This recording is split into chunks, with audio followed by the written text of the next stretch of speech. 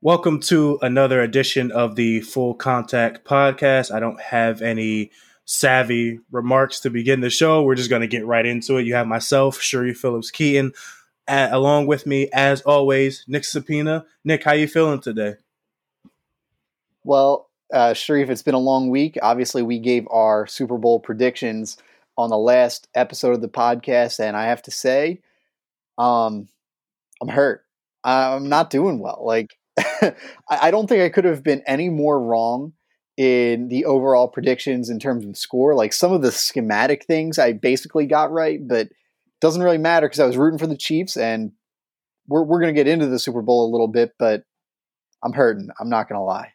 Yeah, I feel that. It feels like everything we knew about football and about the Buccaneers and the Chiefs going to the game pretty much went out the window because, Tom Brady had a good game, 3 touchdowns, a little over 200 yards, but the Bucs defense was on a tear. And even though we know the Bucs are a good defense, we didn't see that coming. That game was literally not competitive before halftime. And I don't know who expected that. So definitely feel that. I feel like I've been Speckeldorfed, and I know that's not even a real word, but that's just what that game made me feel like. So, but we'll get into that. That'll actually be our first topic.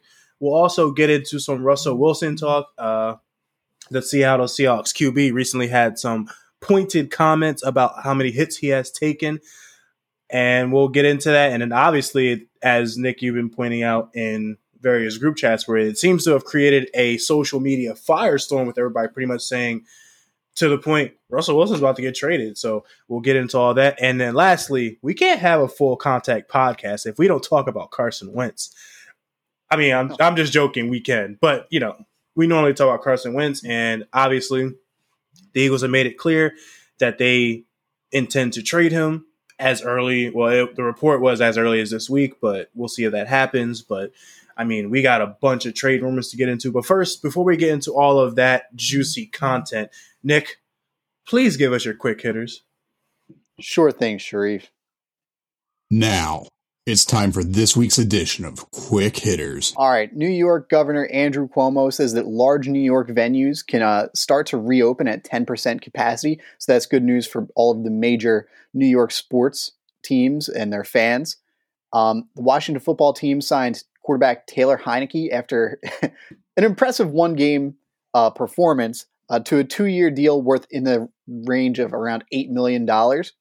And lastly, former NFL head coach Marty Schottenheimer, who is top 10 all-time in NFL wins, passed away at age 77. So our thoughts go out to him and his family and everybody involved. Nick, thank you for that. And definitely our condolences go out to the Schottenheimer family.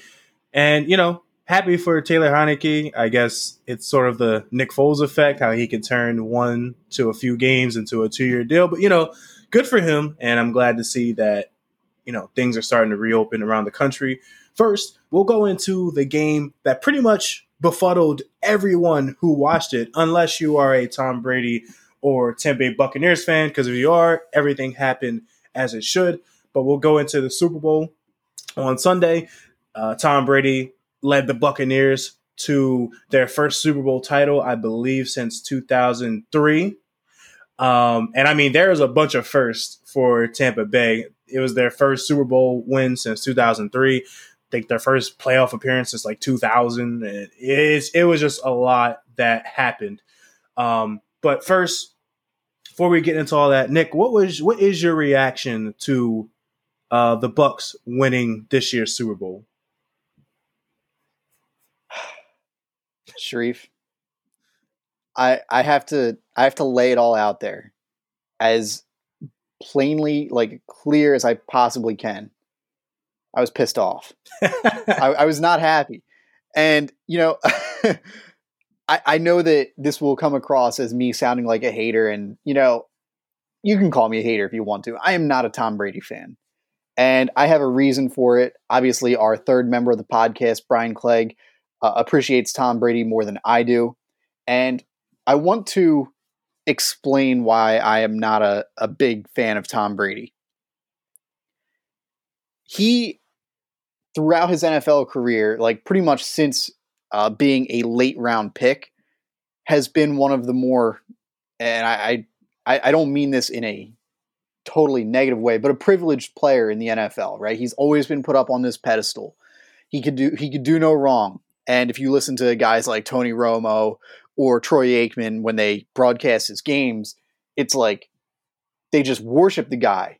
And you've seen it this year, Sharif. Like, he has not been an infallible player. He has not been perfect. He's made plenty of mistakes. And yet it's always, oh, Mike Evans did a bad job. He ran a bad route. Or Chris Godwin dropped the ball when it was like out of his catch radius. So I've always been a little bit frustrated with that. He always gets the benefit of the doubt. And then when you think about other things, like Tom Brady got everything he wanted this year. Like he got Antonio Brown, he got Rob Gronkowski, he got Leonard Fournette. They really didn't need Leonard Fournette either. I'm sorry. Like, I know that he was a help in the receiving game, but he wasn't really a boost in terms of rushing ability over Ronald Jones. So it was like they got all of these luxuries, and I'm like, how does this guy get every single thing he wants, and we still praise him like he's doing it with nobodies? You know what I mean? And that's always frustrated me. Right. And, you know, that is where I come from when I talk about some of my dislike for Tom Brady. And you know what? When you capitalize on all of those opportunities, you should win. Like, when you have all of those things handed to you, you have this great offensive line, a great defense, you should win. So it does frustrate me a little bit. Now, I will say, for Tampa, for Bruce Arians, for all of the other guys on that team, Mike Evans, Chris Godwin, Ronald Jones, Leonard Fournette, I'm incredibly happy for them. I think that that's a hard-working group of guys. You get onto the defensive side, Vita Vea has battled injuries throughout his whole career. Guys like JPP, obviously he had his own incident with fireworks, but like, there are some real feel-good stories here. Carlton Davis, the whole secondary. Coming into this season, I think Pro Football Focus had the Buccaneers secondary ranked, and I think this is kind of egregious, but ranked 32nd in the league. So it's like, it's hard not to feel happy for those guys. Unfortunately, it just comes down to me to Tom Brady. I don't want to let that overshadow everything too much, because he played a good game. He won the Super Bowl. It's deserved. I give him his respect, but I wasn't thrilled with it. I will say this before I hand it back over to you. My favorite Tom Brady moment in this whole thing came yesterday during their boat parade, when Tom Brady was absolutely schmammered and tossing the Lombardi trophy from boat to boat, stumbling, needing help needing help walking. I thought that was funny. He gained a little bit of respect from me for that. Fair enough. So first I'll give my reaction to them actually winning the Super Bowl, and then some of the other thoughts that you were getting into. First, I think it's a great achievement for Tom Brady and, you know, the entire Buccaneers organization, because, as we said, they haven't won a Super Bowl, and I think they haven't been to a Super Bowl since 2003. And I actually believe they haven't been to the playoffs since then as well. I'll probably double check that, but it's an enormous accomplishment for a team that a lot of people really were starting to point out this season was that they had the worst winning percentage in the history of the NFL to date. So it's hard not to say it's impressive. And going into your point, now I wouldn't say I am not a Tom Brady fan, but I guess I wouldn't call myself a Tom Brady, and this is going to sound negative, but it's the only way I can differentiate, a Tom Brady follower. Because, as you said, no one is infallible.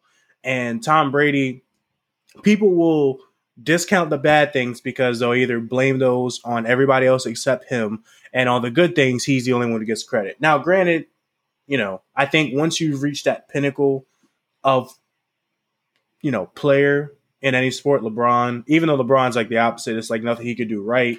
But it's just with Tom Brady. Now, he had just as big of a part to do with all of these 6 Patriots Super Bowls as like Bill Belichick. I know that's that was one of the themes this year was it Tom Brady? Was it Bill Belichick? It was both. And I know it's the boring answer because that doesn't create a debate because you have to pick a side.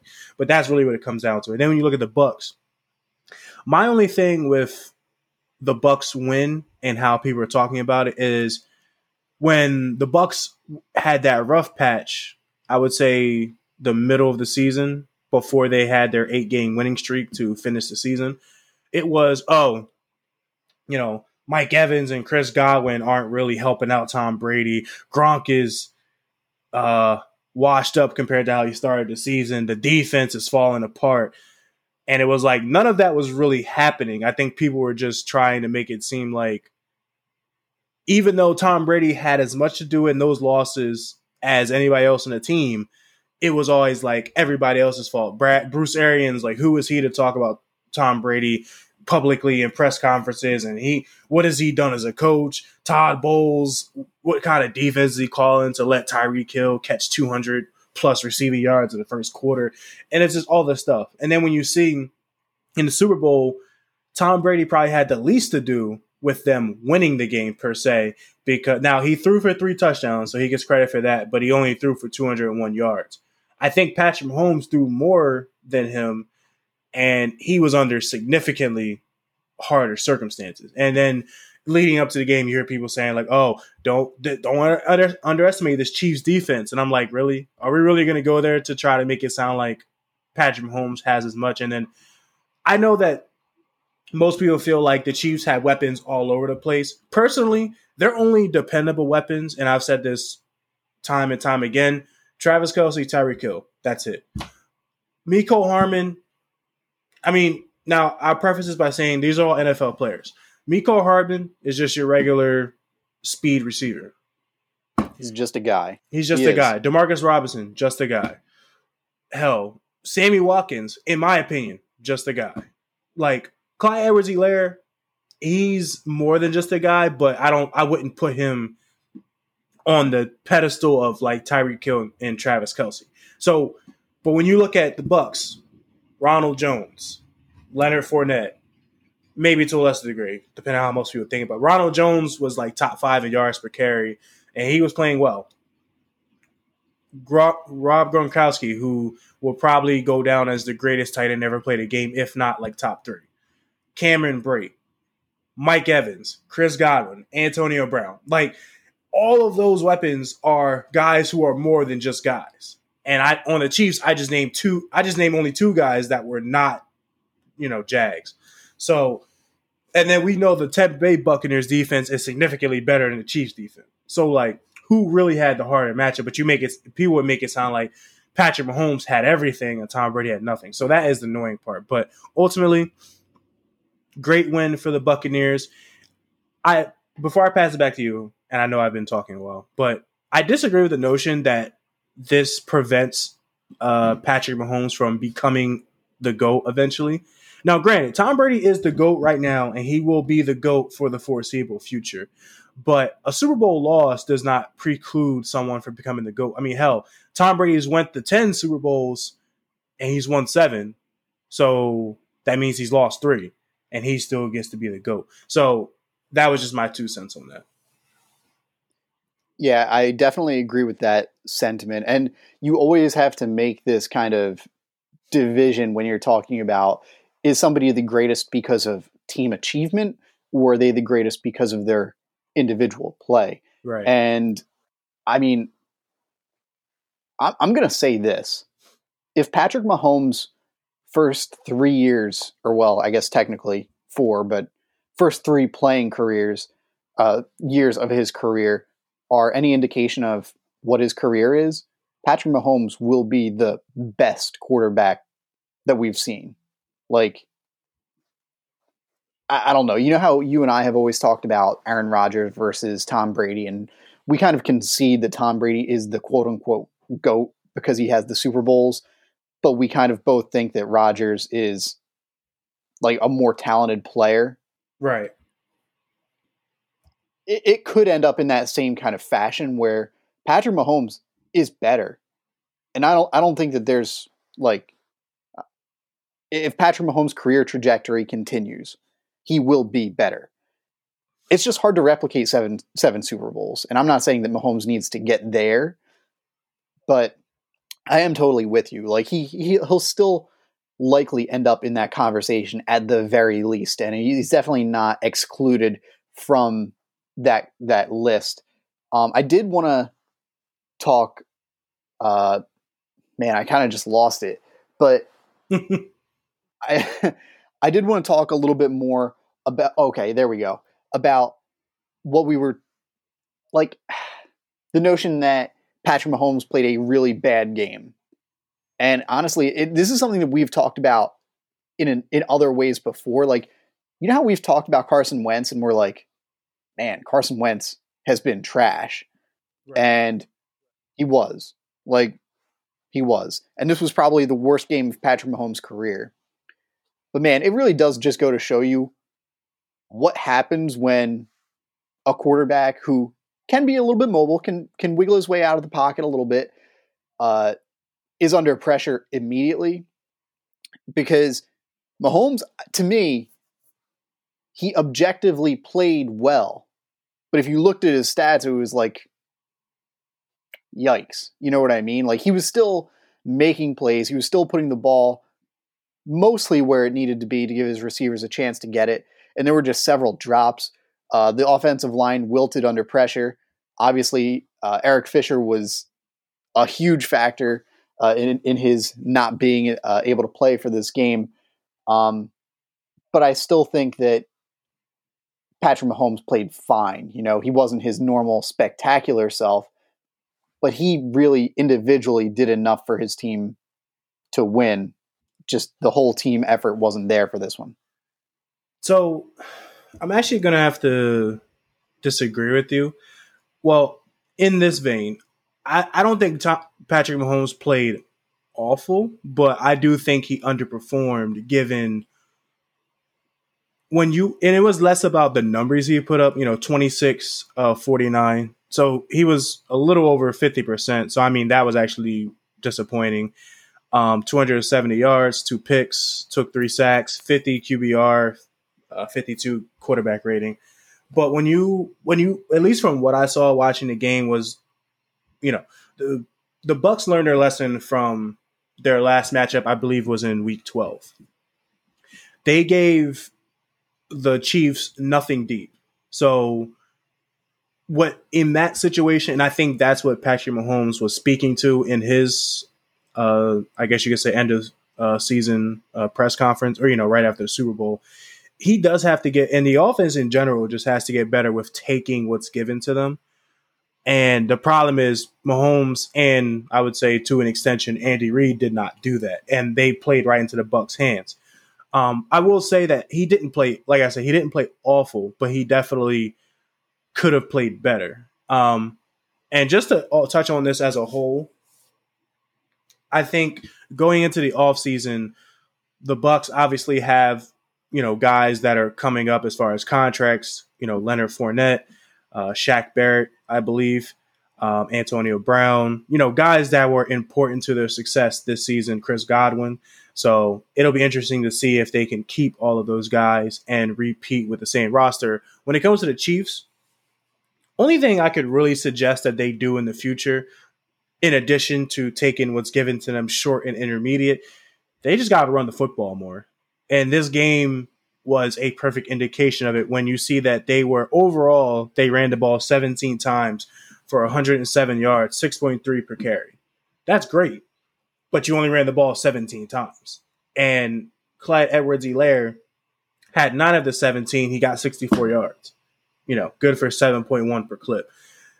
So I think that's one thing Andy Reid has to fix in the offseason going into next season is they just have to be more balanced on offense. Now, it's cool in the regular season to throw the ball all over the yard 40, 50 times and beat a team by 10 points. And Patrick Mahomes can throw for 400 and 4 TDs, Tyreek Hill, Travis Kelce can get over 100 yards and maybe a touchdown apiece. But when it comes to the playoffs, especially the Super Bowl, you have to be able to run the ball or at least commit to it, especially in this matchup when, as you pointed out, Eric Fisher. And I mean, let's not forget there were also opt-outs on the Chiefs' offensive line. Laurent Duvernay Tardif, who I believe was doing frontline healthcare worker stuff in his native Canada. Mitchell Schwartz was hurt. Eric Fisher was hurt. So it was just a lot of stuff going on. But ultimately, it comes down to taking what's given to them, run the football. And I think they'll be more competitive in future playoffs and Super Bowls. Yeah, my last note on it, and I want to get to your point of running the football more. Sharif, the Chiefs have pretty much told us, like, in how they play. They were like, we have Patrick Mahomes. We want to pass the ball all game. And then they draft Clyde Edwards-Helaire. Really, I mean, they didn't really draft him to be a bell cow running back. They drafted him to be like a receiving back who's on the field all game. You know what I mean? And it does so happen that in the Chiefs system, he can run the ball.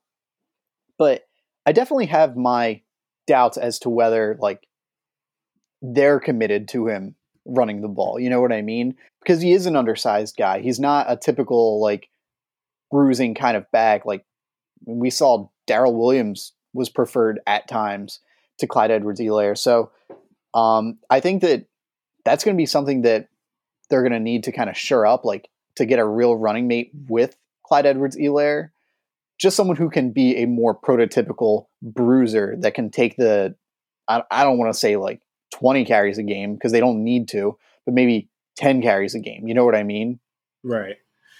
And yeah, and I don't think they're committed to Edwards-Helaire in that way either, especially when you consider, even though you can say he's probably played, say, when he's healthy, 60, 70, maybe 80% of the snaps.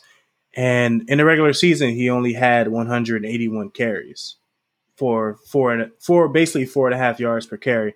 In the postseason, he only had 15. Now, granted, they had one less game because they were the 1 seed. I believe he was also limited in their playoff games prior to the Super Bowl. But I think they're keen on not making Edwards-Helaire a bell cow back, which is fine. You can get by without that. But it also makes you wonder why take a running back in the first round when, as you said, what they've done in years past is wait till later in the round and just put a committee of sorts. Darrell Williams, Charcandrick West, Spencer Ware. Kareem Hunt, who was taken in the third round, but like when he was taken, he was the bell cow, but that's because, they ended up with a gem. And not to say Edwards-Helaire is not a gem, but I think it's clear that they don't view him in that mold, and that's fine. But hopefully that means they'll re-sign Le'Veon Bell, or that when Damian Williams comes back, maybe they can do a lightning and thunder kind of deal. Preferable to both our ears. We're done talking about the Buccaneers and Tom Brady, so we can ease off of that. First, we'll go into Russell Wilson and his recent comments. Just to give a little background, the other day, which I would say is about a day or two ago, Russell Wilson, I believe in an interview with reporters via Zoom, said that he was frustrated by getting hit too much and that he wants more say in the moves that the Seattle Seahawks make as an organization. And this looks like it's created quite the firestorm on social media and media outlets alike. Nick, what was your reaction to Russell Wilson's comments? All right. My very first reaction, when he says something about not wanting to be hit as much, I'm kind of giving him the side eye, like, okay. I understand what he's saying. Like, no quarterback should want to be hit. Duh. But at the same time, Russell Wilson is like, I mean, you know how we kind of said Carson Wentz got sacked because he hangs on to the ball too long. He tries to do too much in the pocket. Exactly. Russell Wilson does the same thing. He's just more successful at getting the balls out deep. But he still gets hit the same amount because he does that same thing. You know what I mean? Russell Wilson is a very hard guy to block for because you don't know what he's doing.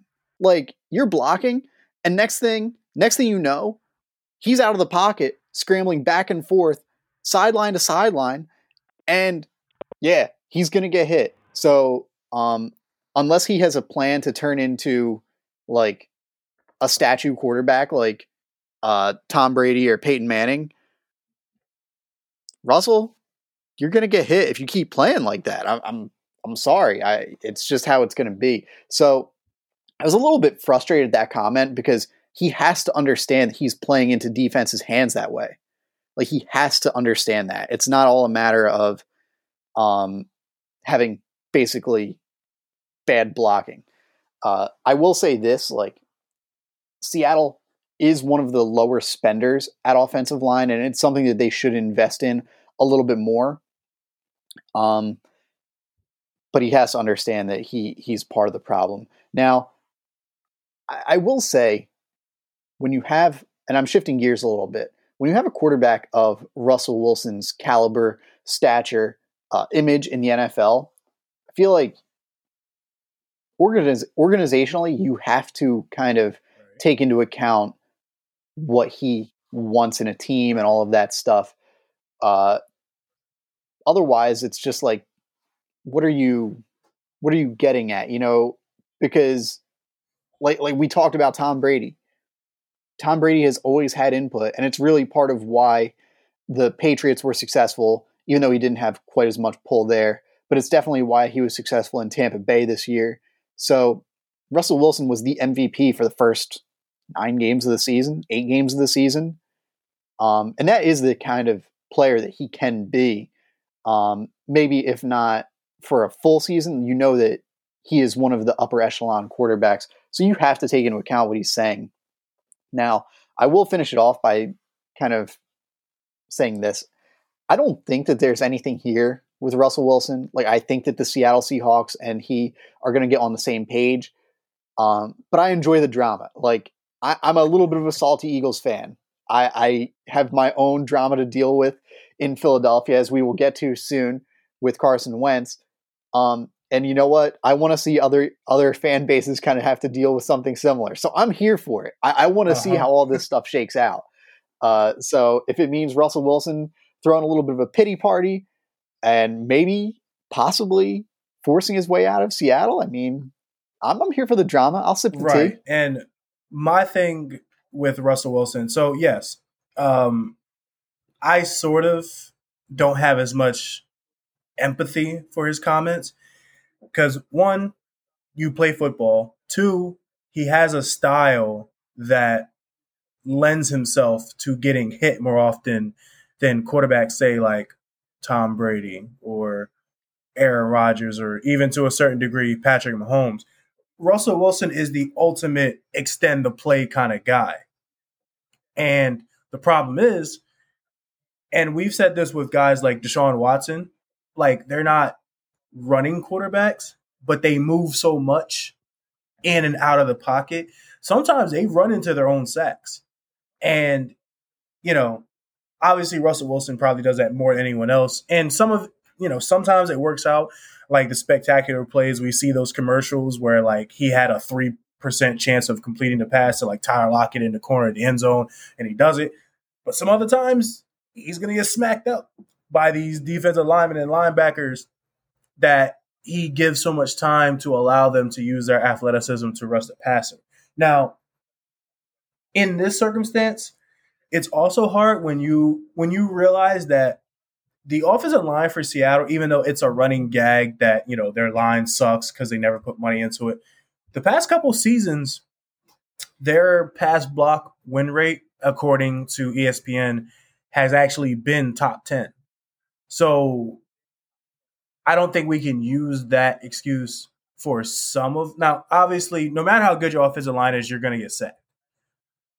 And especially if you play like Russell Wilson, a la, like Carson Wentz, you're probably going to lead the league in sacks every year because you extend the play, which, like I said, it works out sometimes, does not work out some. Now, Seattle, because of various reasons, does not have a lot of money to pay guys to come to Seattle. They're already paying Russell Wilson big money, and they got to save money for guys like DK Metcalf when they come up. And I mean, even because of that, they're probably not going to re-sign Chris Carson, even though Chris Carson has been good for them ever since he got the chance to be the starter. And they're probably going to have to make a decision on Rashad Penny at some point. So ultimately, I think his comments about getting hit so much is, I would say I have 50% empathy, 50% I don't care. Because, like I said, some of the sacks he brings upon himself, mostly because he's trying to create a play.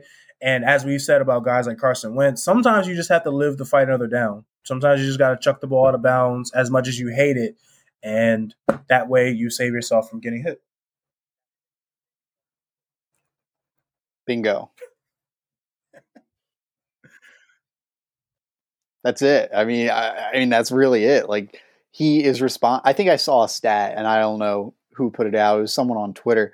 Russell Wilson created the second most sacks from the quarterback position. Like, he ran, like you were saying, he ran into his own sacks. So, I mean, yeah, you can want better blocking, but maybe your style of play is why you're getting sacked. Right. Just accept it. Now, I wanted to address the other portion of his comments where he said he wanted more say in moves that were made by the Seahawks, such as their offensive coordinator position. Now, we've actually seen this offseason so far with guys like Deshaun Watson, Matthew Stafford, Carson Wentz, that quarterbacks are more willing than ever before to voice their displeasure with an organization or, with other players. And Russell Wilson wanting to be more involved. Now, I think every quarterback, if you're that level, should be involved. Like, if you're Deshaun Watson, Russell Wilson, Aaron Rodgers, Patrick Mahomes, if you're either a perennial all-pro candidate or even if you're a perennial Pro Bowler, so that could include guys like that aren't in that tier, but say like,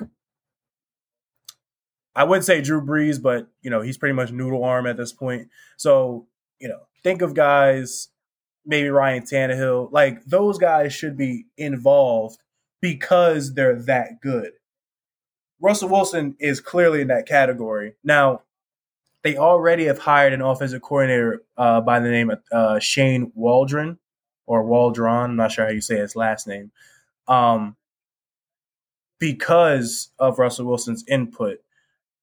But I'm not sure how much other input he wants. And obviously this is leading to, could he be traded? I don't know if he could, because now these are just some of the numbers before I pass it back to you. If they trade Russell Wilson before June 1st, and I'm getting this by Brady Henderson of ESPN, they would incur $39 million in dead money on their cap for the 2021 season. Now, also, Russell Wilson has a no trade clause. So it's basically Deshaun Watson-esque, where they're probably, if they are trading him, if they were to trade him, it'd be somewhere Russell Wilson would want to go, and no ifs, ands, or buts. Now, this is obviously not the same situation because Russell Wilson doesn't want out per se, or at least has not voiced that. But some of the trade talk, I think, is very premature, especially because Seattle would be in deep with so much money when the salary cap is expected to decrease. So, yeah, I agree with that. I just don't see this move actually happening, especially because like Russell Wilson has stated that he wants to be in Seattle. He wants to create a long, memorable like bond with DK Metcalf. He thinks that pairing can be special. And I mean, if you watched football, you would probably agree. I did see a report today that Seattle is a little bit displeased. Like the Seattle organization is displeased with Russell Wilson. Probably his voicing of his opinions with regards to the offensive line, because I mean, Seattle's not dumb. Like, the organization knows that he plays into the sacks, and obviously he had some level of say in that hiring that you were mentioning.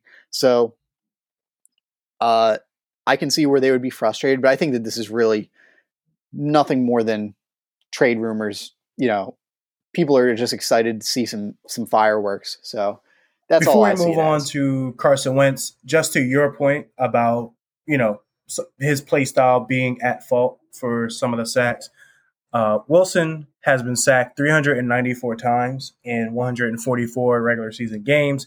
According to ESPN Stats and Information Research, that's the most in a player's first 9 seasons since the 1970 AFL-NFL merger. Randall Cunningham is next at 366. So that's just for some context. Then we'll go into one of our favorite topics to discuss on this show, Carson Wentz and the Philadelphia Eagles. It was reported sometime over the weekend, at least from the report I'm reading by a combination of Chris Mortensen and Adam Schefter, that the Philadelphia Eagles are expected to trade Carson Wentz in the coming days. Now, it could have happened as early as this week, but it's already Thursday. We haven't seen anything concrete, so it'll probably move into next week. But more onto that, Nick, what is your reaction to this news and what it means going forward?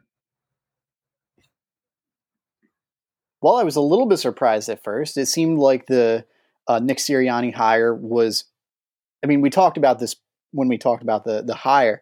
We've kind of figured that it was mostly just to revamp Carson Wentz, to rehab his career, to get him back to playing closer to 2017 Carson Wentz. That's what the consensus pretty much was at the time.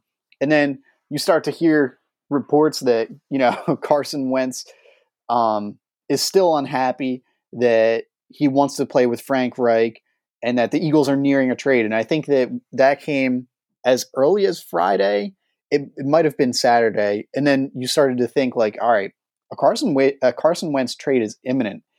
And it was initially rumored that the two major teams, with there being some others involved, were the Colts and the Bears. And a lot of people speculated the Colts because of Carson Wentz's relationship with Frank Reich. The Bears have, I believe, John DeFilippo. So that was another pairing that Carson Wentz is fond of. And then you even started to hear some, I guess they were bogus, but some rumors of what the trade package might look like. And that was a first-round pick from the Bears plus Tariq Cohen plus, I think it might have been a third-round pick or something like that. And that seemed fair.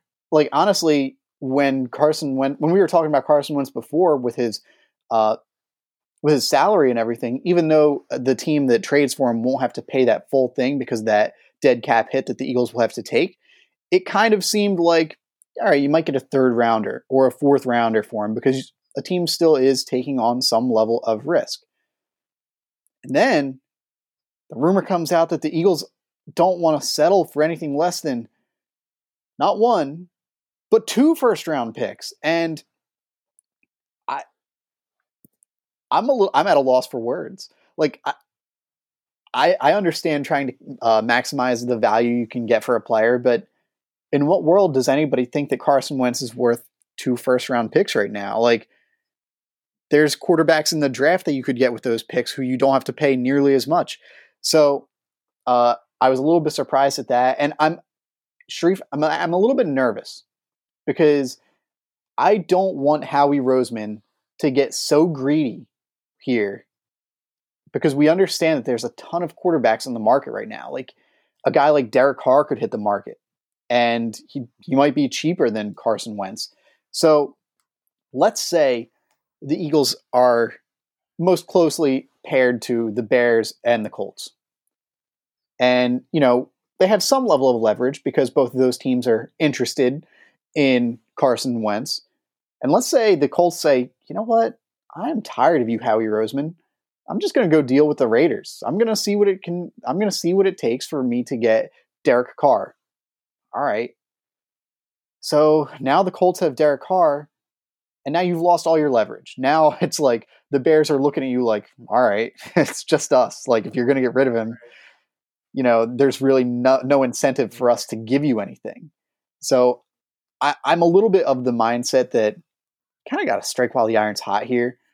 And I understand that you don't want to just give Carson Wentz away. I totally get it. But at the same time, like, this isn't a viable quarterback situation. You can't realistically bring Carson Wentz back to Philly because he's going to be upset. There's no way Jalen Hurts is going to be happy about having Carson Wentz back. So that something has to change. And I kind of think that you take the deal that you can get, and I still hope that it's the Colts, because I think that the Colts actually offer a fix to Carson Wentz, where I kind of look at the Bears and I'm like, the Bears are just the Eagles in 2020 all over again. No receiving options, like a not great offensive line. They have a running back, but yeah, I do want to say, I'm going to let you go, but I have a little bit of an off the wall kind of thing of how I would approach the Eagles quarterback situation. But I want you to give your thoughts first. My first reaction to reading this news over the weekend was, I'm confused. And you alluded to that in the beginning of your opening statement, was we thought that the primary reason for hiring Nick Sirianni, who was on Coach Frank Reich's staff for the past 2 or 3 seasons, was to rehabilitate Carson Wentz, or, fix his game. We thought that was the main reason Nick Sirianni was hired, because otherwise they could have hired someone like Deuce Staley or some of these other head coaches that got jobs other places, and the Eagles were waiting to fire Doug Peterson. It was said to either hire him or Josh McDaniels.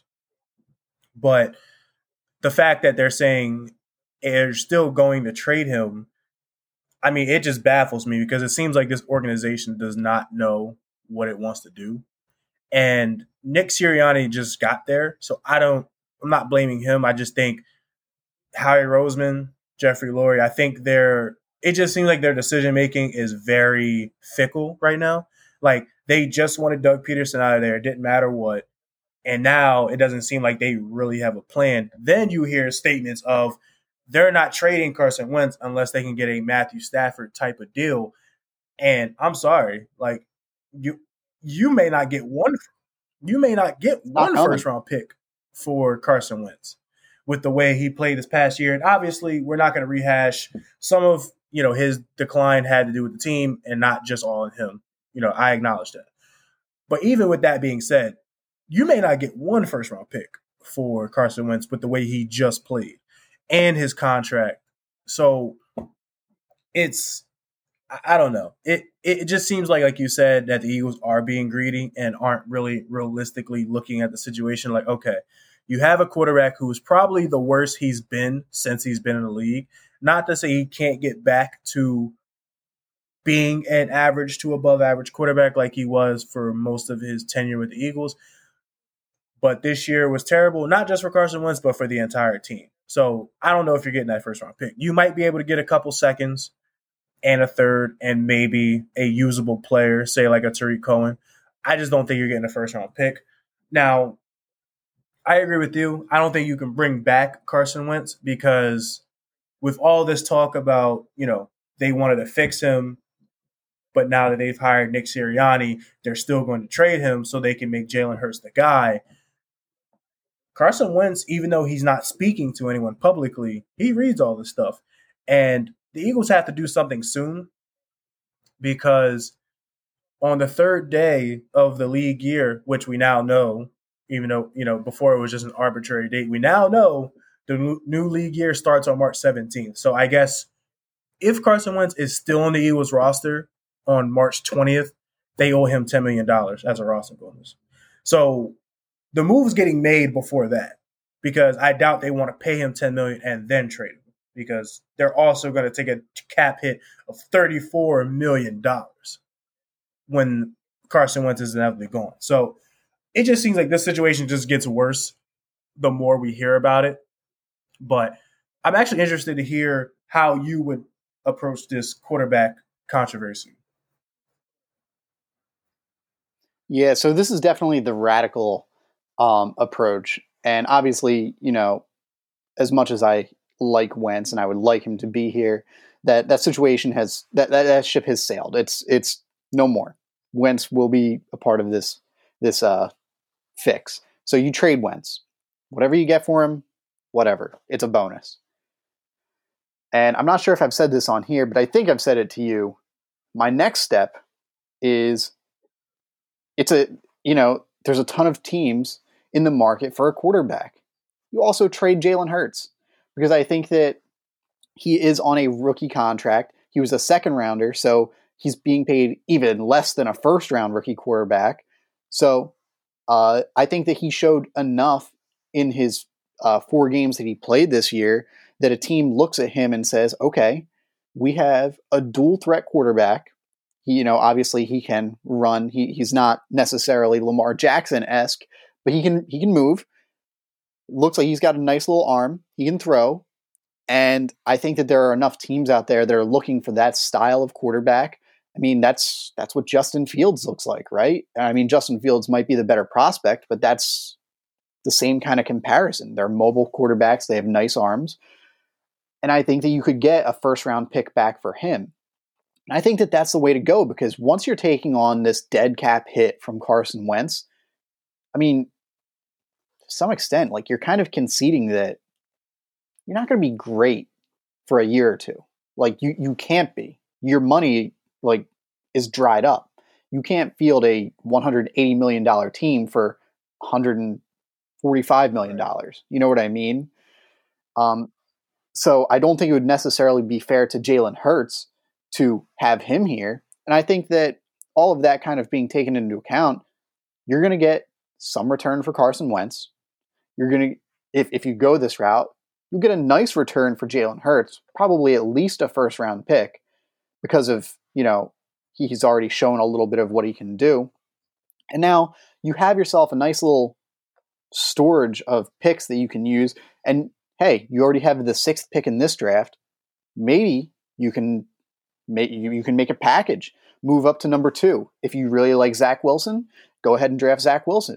If you really like Justin Fields, go ahead. I mean, Sharif, I've been a big Trevor Lawrence fan, but the truth is that pretty much since coming out of high school, Trevor Lawrence and not Zach Wilson, Justin Fields have been like neck and neck, 1A and 1B. Like they have been talked about in the same breath for so long.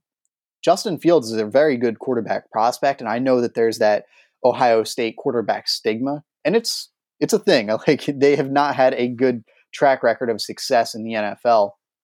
But I do think that Justin Fields is a little different. He's not Trevor Lawrence to me, but I think he's a good prospect. And maybe you could make that trade up in the draft. You kind of start over, clean slate, get all of that drama out of the locker room, get a fresh start. And that's how I would approach it personally. I don't think that's how the Eagles will, but I think that would be a nice clean slate to kind of start over. So there's our Full Contact podcast for today. I guess we'll see in the coming days up until March 17th where Wentz gets traded to and if he gets traded at all. Before we go, Nick, anything you want to say? I don't have much, so just follow us on Instagram and Twitter at Full Contact Pod. Been trying to do some tweeting out there for fantasy football and for Dynasty. But yeah, keep your eyes out for that. All right. What I want to say is, again, thank you to anyone who is listening to our podcast and following us. We appreciate your support. And we'll talk to you next week. Nick, why don't you hit us out with that track? You got it.